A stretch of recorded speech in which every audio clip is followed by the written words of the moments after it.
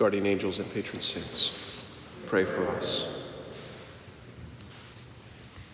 So at this point in our liturgical season of Lent, marking something like a halfway point,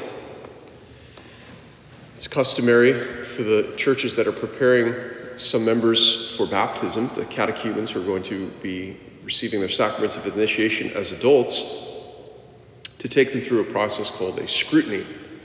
So a more intense, introspective consideration of what it is that is about to happen to them and what is going to be required of them as members of the church. We will be doing those for the Hispanic community at the 10 o'clock Mass, and so they're not here with us this morning, but I'd still like to share some of the thoughts that I prepared for them, as it's always a helpful thing to consider in its original way what it is that all of us are also called to be.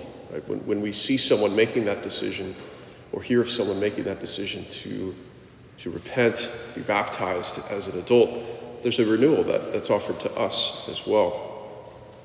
And so this particular Sunday is the second scrutiny, and it actually uses a different set of readings than the ones that we use for our regular Masses here. It speaks of the decision of God to choose King David. As you may remember, David was the youngest son of 7 of the sons of Jesse, and the prophet Samuel was sent by the Lord to anoint one of those sons as king of Israel to replace Saul, who had betrayed the Lord through his disobedience. But the Lord warns Samuel before he goes to the house of Jesse. Don't look for someone of noble aspect or great stature, because I do not judge as human beings do. Man pays attention to appearances, but the Lord sees the heart. This is a particular case that we hear again and again down through the ages in the Scriptures, that also our Lord Jesus Christ explains to us. Many of the first will be last, and the last will be first. To enter into the church through baptism is to, in a sense, profess your alliance with the kingdom of God, or respond to the invitation. Rather, it's not something that we do on our own initiative, but always is a response to the grace of God. Nothing we do earns us a place in his kingdom. But having been brought into that kingdom, we respond, we affirm the reign of Christ and the particular characteristics of that reign. Under the reign of God, we have made a break with the reign of every other king, of every other realm. Under the reign of God, the reign of the Holy Spirit, everything becomes new. And the order to which we had been accustomed is inverted. The old ways of advancing in the world, the old ways of growing and becoming more powerful or extending our influence, things like riches or knowledge or eloquence or experience, knowledge of human nature, cleverness, none of these now work under God's reign. What was honored before Christ is now dishonored. What was a failure before Christ now is successful, is fruitful. And what was great before in this new reign, the reign of God, is now small or insignificant. So Christ has established a new reign that is not like any other kingdom. In fact, it's the opposite of every other kingdom. This is the beautiful hymn that Mary cries out as she receives Elizabeth's greeting, and the child in her womb leaps in the presence of her Lord. He has cast down the mighty from their thrones and has lifted up the lowly. To the hungry he has given good things, and the rich he has sent away empty. This is the tone, this is the quality of this new reign. And this is the reality.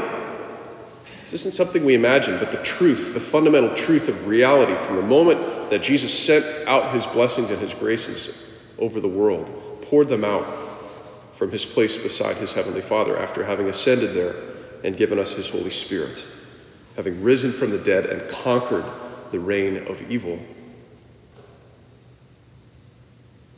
These are the invisible powers of the heavens that we now fight by. Truth, meekness, justice, all of these things poured out from heaven upon the earth are fighting and conquering under the guidance of him who is the first and the last. He who lives, who was dead, but is now alive for ages of ages, and holds the keys of death and of Hades. So we know this, we recognize it, but do we live according to it? Have we conformed our lives to the qualities of this new kingdom that Christ has founded? This isn't something we should look at as having been the case in the past. We are the children of God. We are the soldiers of Christ. His reign, his kingdom is within us. It's among us. It's present. And we are part of it. It's not something simply historical that we recall. So how do we live this out? How do we conform our lives to this kingdom and its reality? Jesus has shown us. He's taught us, both by his words and by his example. He who among you wants to be great must be your slave. And he who wants to be first among you will be your servant. In other words, the way to rise in the Lord's kingdom is to descend. In this kingdom of God, there's a connection, a mysterious connection between advancing and humiliation or abasement. If we serve the humble or the despised, if we assist the afflicted, if we carry ourselves well in the presence of people we find difficult, or if we put up with insults or ingratitude, and if we return good for evil, then we are, in a sense, acquiring power over the world according to the laws of God's kingdom and rising in the hierarchy of his creatures. The Lord has established this as a law. It's simply the way things are. We know that his tools and his instruments and his weapons are poor and despised. These are the things he chooses to use. And the world does not know them. It doesn't recognize them. His chosen people, his instruments, his collaborators, they don't achieve great things. In fact, it seems as if they fail. It seems as if they fail in everything that they do, including their religious life. But they rise through their falls. We don't see the connection between their activity, their prayer, their sacrifice, their hidden faithfulness. We don't see the connection between that and some exterior effect. But it's there. It exists. It exists invisibly, according to the will of God, in his invisible and eternal kingdom. We rise by falling. And the reason for this is that there is no greater humiliation, no more profound abasement than that of our Savior, who did not come to serve, did not come to be served, but to serve, and to give his life as a ransom for many. Amen, amen, I say to you, says the Lord, a servant is not greater than his master, nor a messenger greater than the one who sends him. If you know this, you will be happy if you practice it. So too, St. Paul speaks of this command of the Lord in his letter to the Romans. Beloved, he says, never take your vengeance, but give way to the wrath of God. Because it is written, vengeance is mine, I will repay, says the Lord. But if your enemy is hungry, give him something to eat. If he's thirsty, give him something to drink.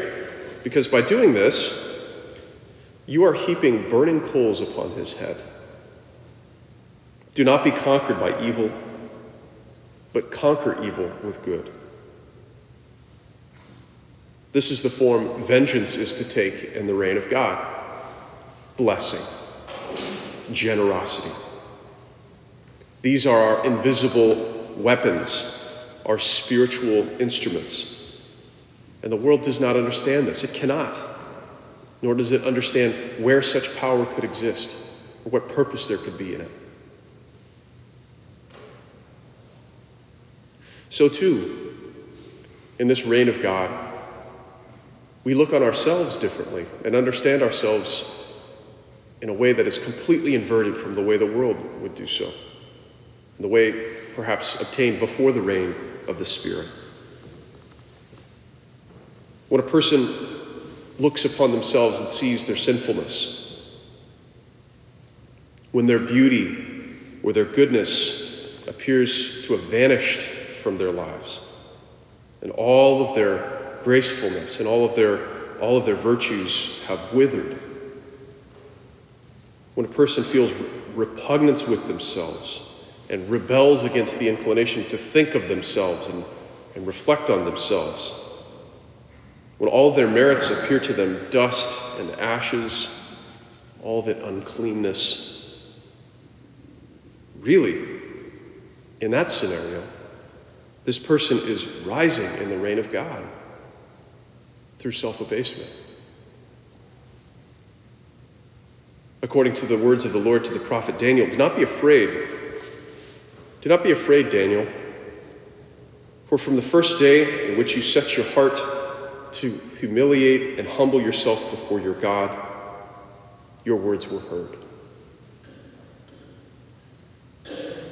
May we remain and persevere in this fixed and settled vision of the way things are in the world. As soldiers who want to work to advance the cause of Christ in the world. If we persevere in this way, no one can conquer us. Our enemy cannot do anything against us. As long as we do not leave off pursuing these ultimate qualities and characteristics of those who belong to his kingdom: patience, meekness, purity, and interior peace, just as did the saints down through the ages. And for those of us who want to work for God in this difficult time, this threatening time, be careful of anything that would distract or take us away from faithfulness to this simple obedience to Christ and his kingdom, the laws of his kingdom. For he who is of firm purpose, the Lord guards in perfect peace, because he trusts in him. Trust in the Lord forever, because in the Lord, our God, we have an eternal rock. We pray today for those as they, in these final weeks of preparation for their baptism, make that very choice, and may their choice strengthen us in our resolve to follow Christ to the very end and persevere in his kingdom. In the name of the Father, and of the Son, and of the Holy Spirit.